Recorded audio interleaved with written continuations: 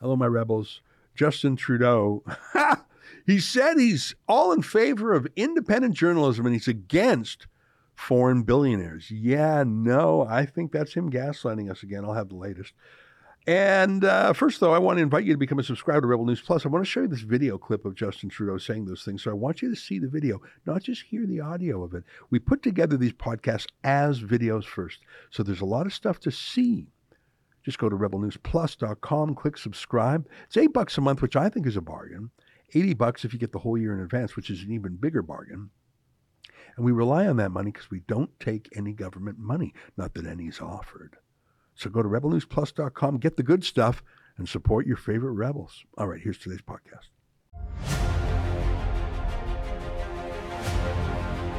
You're listening to a Rebel News Podcast.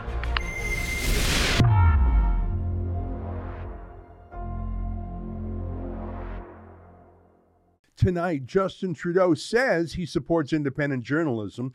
Do you believe him? It's April 17th, and this is the EZRA LEVANT Show. Shame on you, you censorious thug.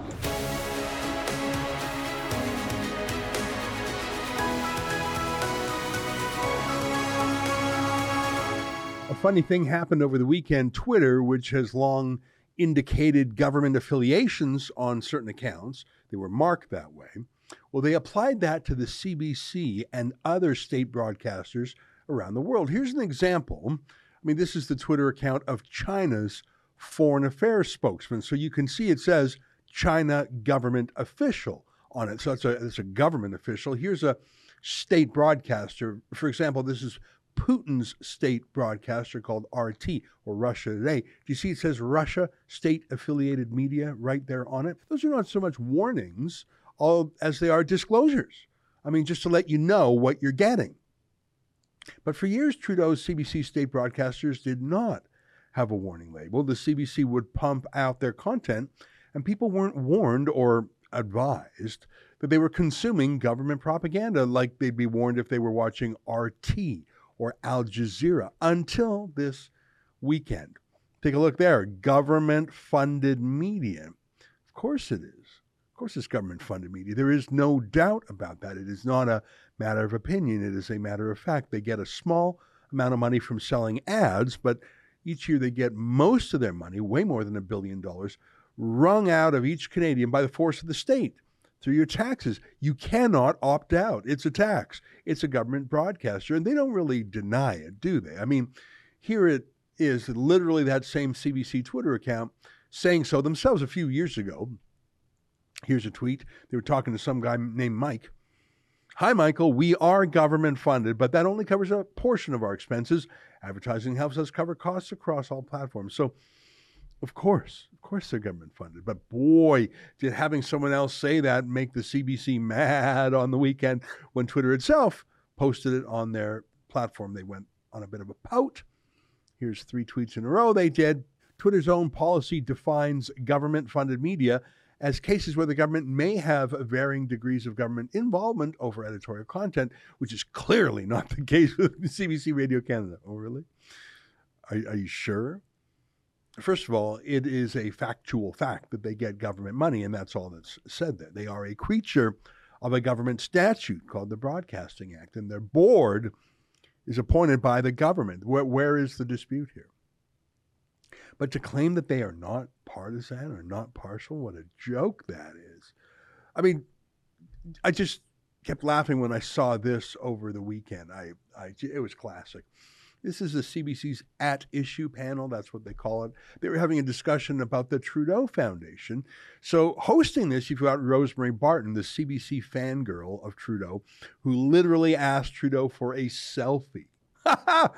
And then later she went on a weird platonic date with him, asking him all sorts of odd personal questions. It really was weird.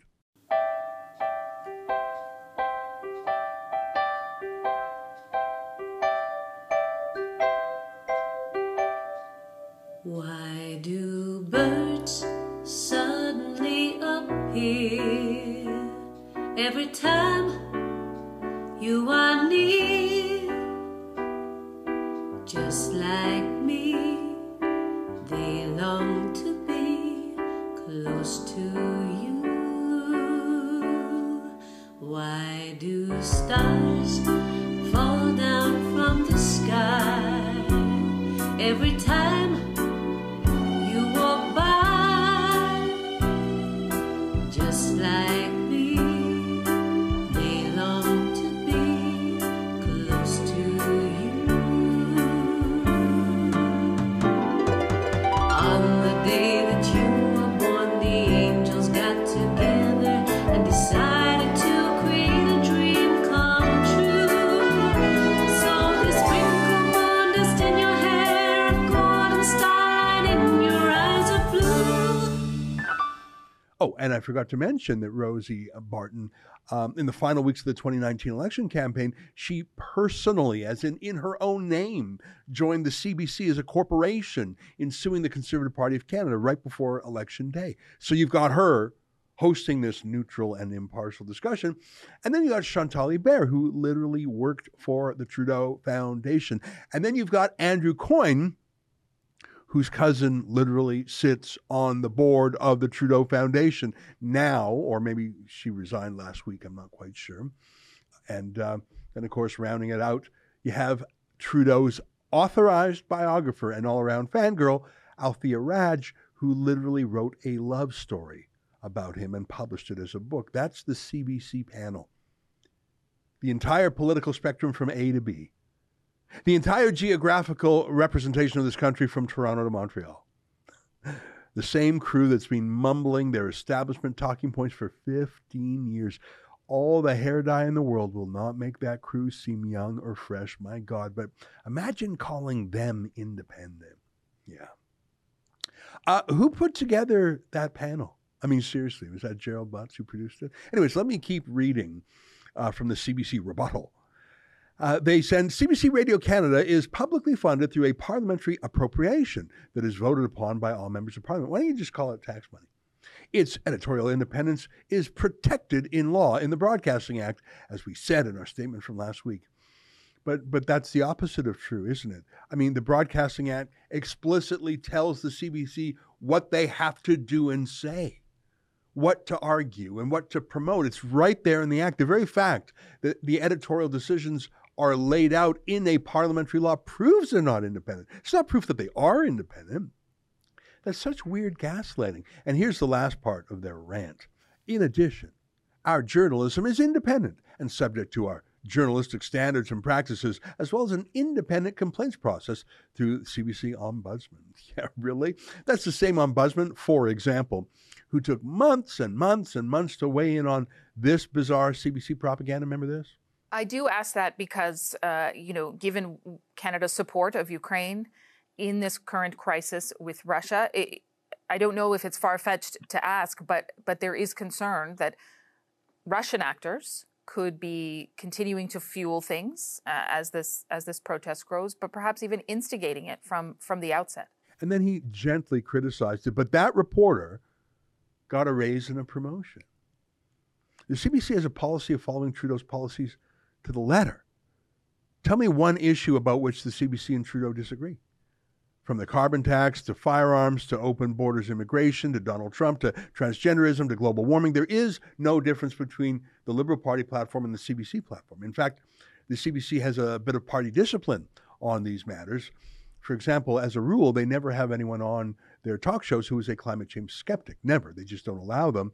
They call people like that deniers, which is the exact same language that Trudeau uses. And then there's some good reasons, as Trudeau himself reminds us, why they're so obedient. Here is his joke at a press gallery dinner at which plenty of journalists laughed along with him. Do you remember this? You sometimes hear about liberal bias in the media these days, how they're constantly letting our government off the hook for no good reason. Frankly, I think that's insulting. It's clear that they let us off the hook for a very good reason, because we paid them $600 million. So Trudeau was mad about all this today because he and the CBC are in sync with this. He said that Twitter labeling the CBC government-funded was outrageous. And he said that by calling for that label on them, Pierre Poilievre showed that he is hostile to an independent media and reliant on foreign billionaires. Take a look. I think it says a lot about the Conservative Party of Canada that they're choosing to constantly attack independent media organizations, journalists who are working hard to keep Canadians informed and support our democracies. CBC Radio-Canada serves right across the country, delivers local news and local content in many regions of the country that, yes, has been challenged over the past years, but the idea of adding to that challenges and laying on by attacking this Canadian institution, attacking the culture and local content that is so important to so many Canadians, really indicates the values and the approach that Mr. Poilievre is putting forward. And I think it is telling that in order to attack this institution that is important for many, many Canadians, he runs to American billionaires, the tech giants that they continue to defend in committee and in their approach on our legislation to make tech giants pay their fair share. Conservatives are always there to defend them. So when they're trying to attack a foundational Canadian institution, the fact that he has to run to American billionaires for support to attack Canadians says a lot about Mr. Poilievre and his values. Yeah, the guy who now has 4 bills in or approaching Parliament or pending to censor the internet is now calling other people violators of journalistic independence. The guy who has twice banned Rebel News from even attending elections debates, who has his bodyguards beat up our reporters, he's the independent journalism guy now? Yeah, no. I mean, the guy who accepted a $200,000 check from a Chinese billionaire and had his own brother Alexandre pick up the money, that's the guy accusing others of being in league with foreign billionaires. By the way, about foreign billionaires, the guy who flies to New York to sit submissively at the feet of George Soros. Trudeau, who hired George Soros' official biographer, Chrystia Freeland, as his deputy. That guy is lecturing us about foreign billionaires? Yeah. And of course, who is the media party cheering for today? Elon Musk, the man who says he'll make the internet free again and who says he'll pay independent journalists? No. They're cheering for Justin Trudeau, the man who says he'll regulate the internet and put the journalists on subsidies. Freedom of speech in this country will get worse if Elon Musk doesn't beat Justin Trudeau. Stay with us for more.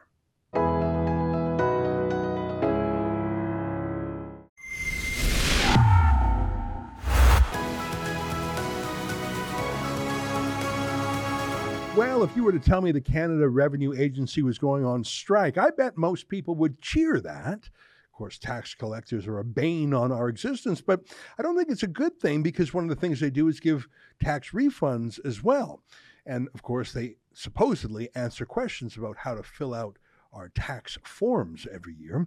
But the CRA is just one part of the public service that has decided this is the time to make massive wage demands and threaten the withdrawal of their services if they don't get it.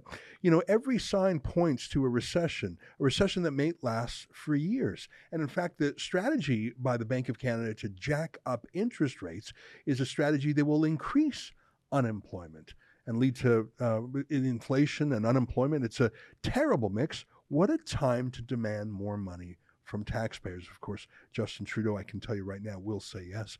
What will the pain be? And are these demands reasonable? Here with the facts is the only guy I trust on this because he's not part of a political party. He takes no money from the government, and his job is to serve taxpayers. It will not surprise you that I'm talking about our friend Franco Terrazzano of the Canadian Taxpayers Federation, who joins me now via Skype. Franco, great to see you again. I have in front of me your latest press release. Taxpayers can't afford PSAC's demands. That stands for the Public Service Alliance of Canada.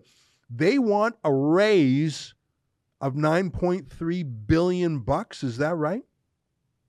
Over 3 years, they're pushing for up to 47% compensation increase. And you're right, over those 3 years, that would cost taxpayers $9.3 billion. So you ask if it's reasonable.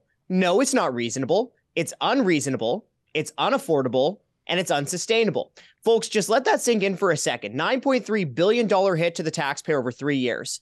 Now, I don't know about you, Ezra, but I don't know too many people out there who could afford this type of hit, right? How many Canadians right now are at the grocery store wondering if they can afford the package of ground beef or the jug of milk? How many Canadians are out there right now who are worried whether they can afford to fuel up their car with gasoline? Or how many Canadians out there are worried about losing their homes as mortgage payments go up? And now you have some government union negotiators in Ottawa demanding up to 47% compensation increase over 3 years for a total cost of $9.3 billion. Yeah. $9.3 billion, it sounds like an enormous amount, but we're used to billions and even the occasional use of the word trillion. But when you break it down to the individual level, that's when it gets shocking. Let me quote from your press release. Compensation for each full-time federal employee is $125,300 on average when pay, pension, and other benefits are added up, according to the parliamentary budget officer. Crazy. $125,000, and that's before they get their raise. This is the new ruling class. This is the 1%ers. I mean, doctors, lawyers, professionals. No. You're a government bureaucrat. You're making $125,000 a year on average. That's shocking. And they want a raise on top of that. It's the makers versus takers, isn't it? The makers versus takers. And let's not forget what happened over the last couple years, right? If you were a private sector taxpayer, you may have lost your job. You may have taken a pay cut. You may have even lost your small business. As we look forward, we talked about how people are really struggling to afford the necessities. How many small businesses are worried about a possible recession that's right around the corner?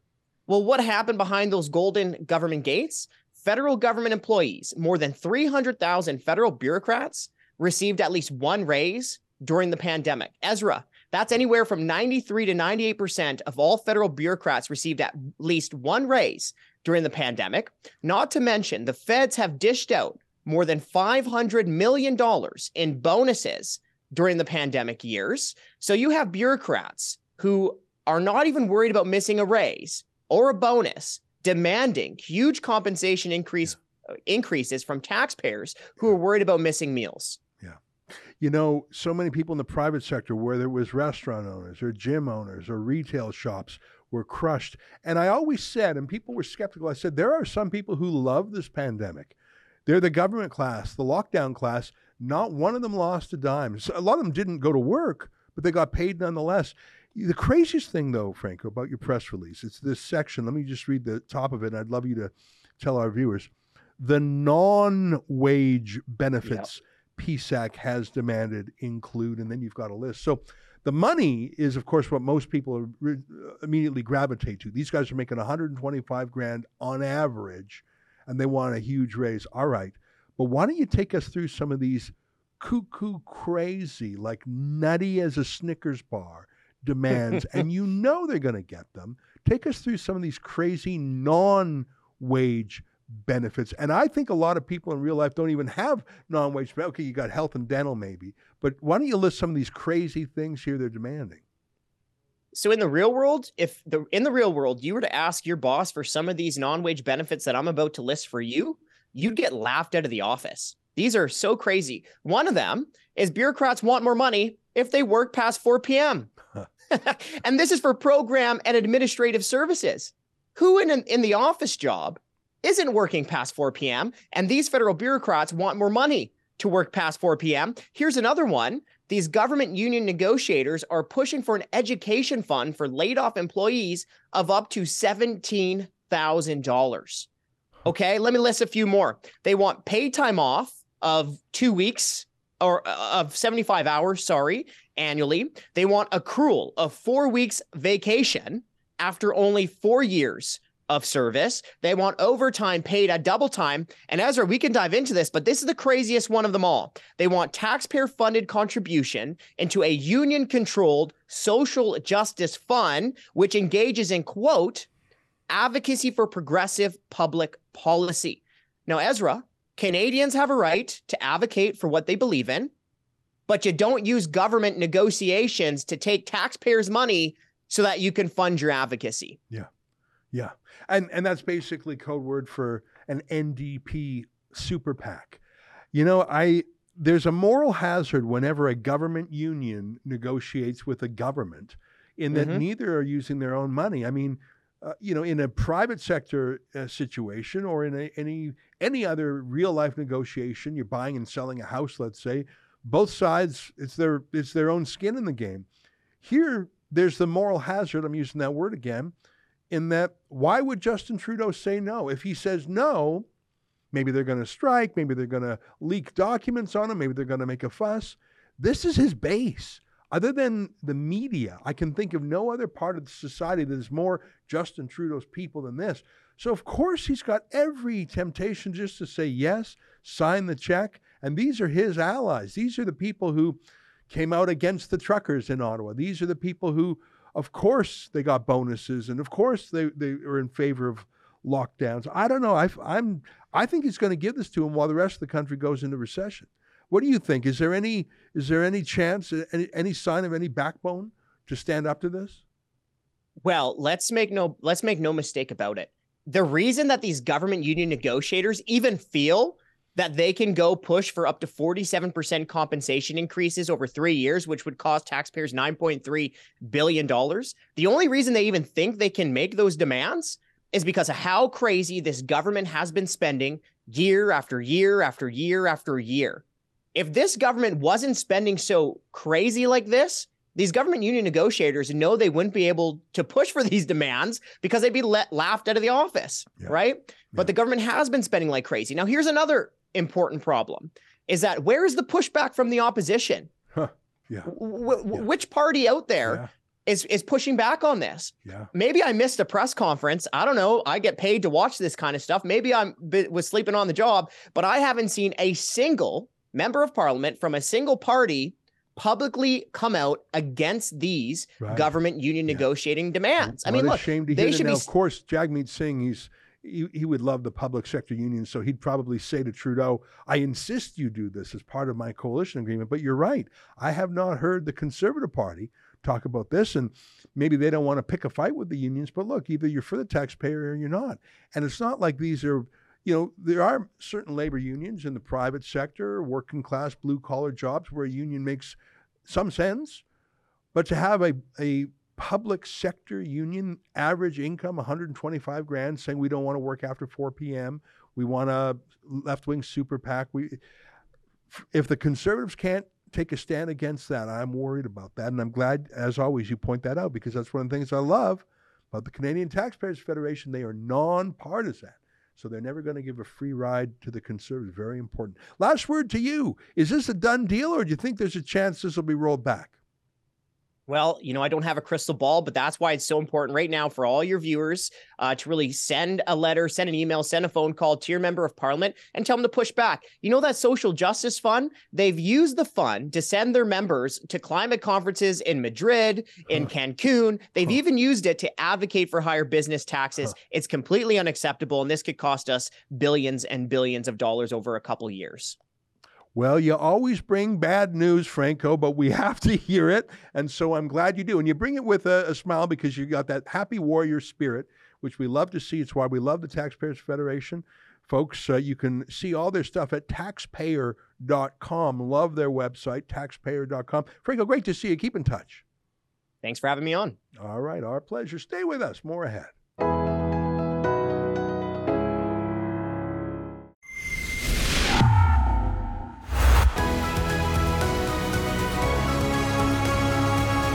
Hey, welcome back. Your viewer feedback. Joe says, Ezra, this interview impacted me a lot. Xi Van Fleet is possibly giving us the biggest warning about the global threat of Communist China, the biggest global threat out there. She's absolutely correct, and I'm so glad you tracked her down and talked to her. Many people have exposed Communist China, but she is one who was there. Yes, and I don't know if you're on Twitter, but I highly recommend her Twitter feed. She juxtaposes things she saw or heard of in China during the Cultural Revolution with things that are happening now. For example, the smashing of old language, the renaming of old streets, children lecturing teachers, like the inversion of things, is very powerful. I really encourage you, if you're on Twitter, to follow Xi Van Fleet, XI van fleet. KM002 says, I'm surprised parents were not aware of their kids' school content until the pandemic. Don't kids talk to their parents about what they're learning at school? Well, what do you learn at school today? Nothing. And do you think you're going to get a recitation of the kind of propaganda tactics from class? Schools are the worst battleground out there. Greg Christopher says the Clinton Foundation set the gold standard for peddling influence at the highest levels. This is a feeble copy of that swamp, and all NGOs and charities that dabble in politics are now suspect.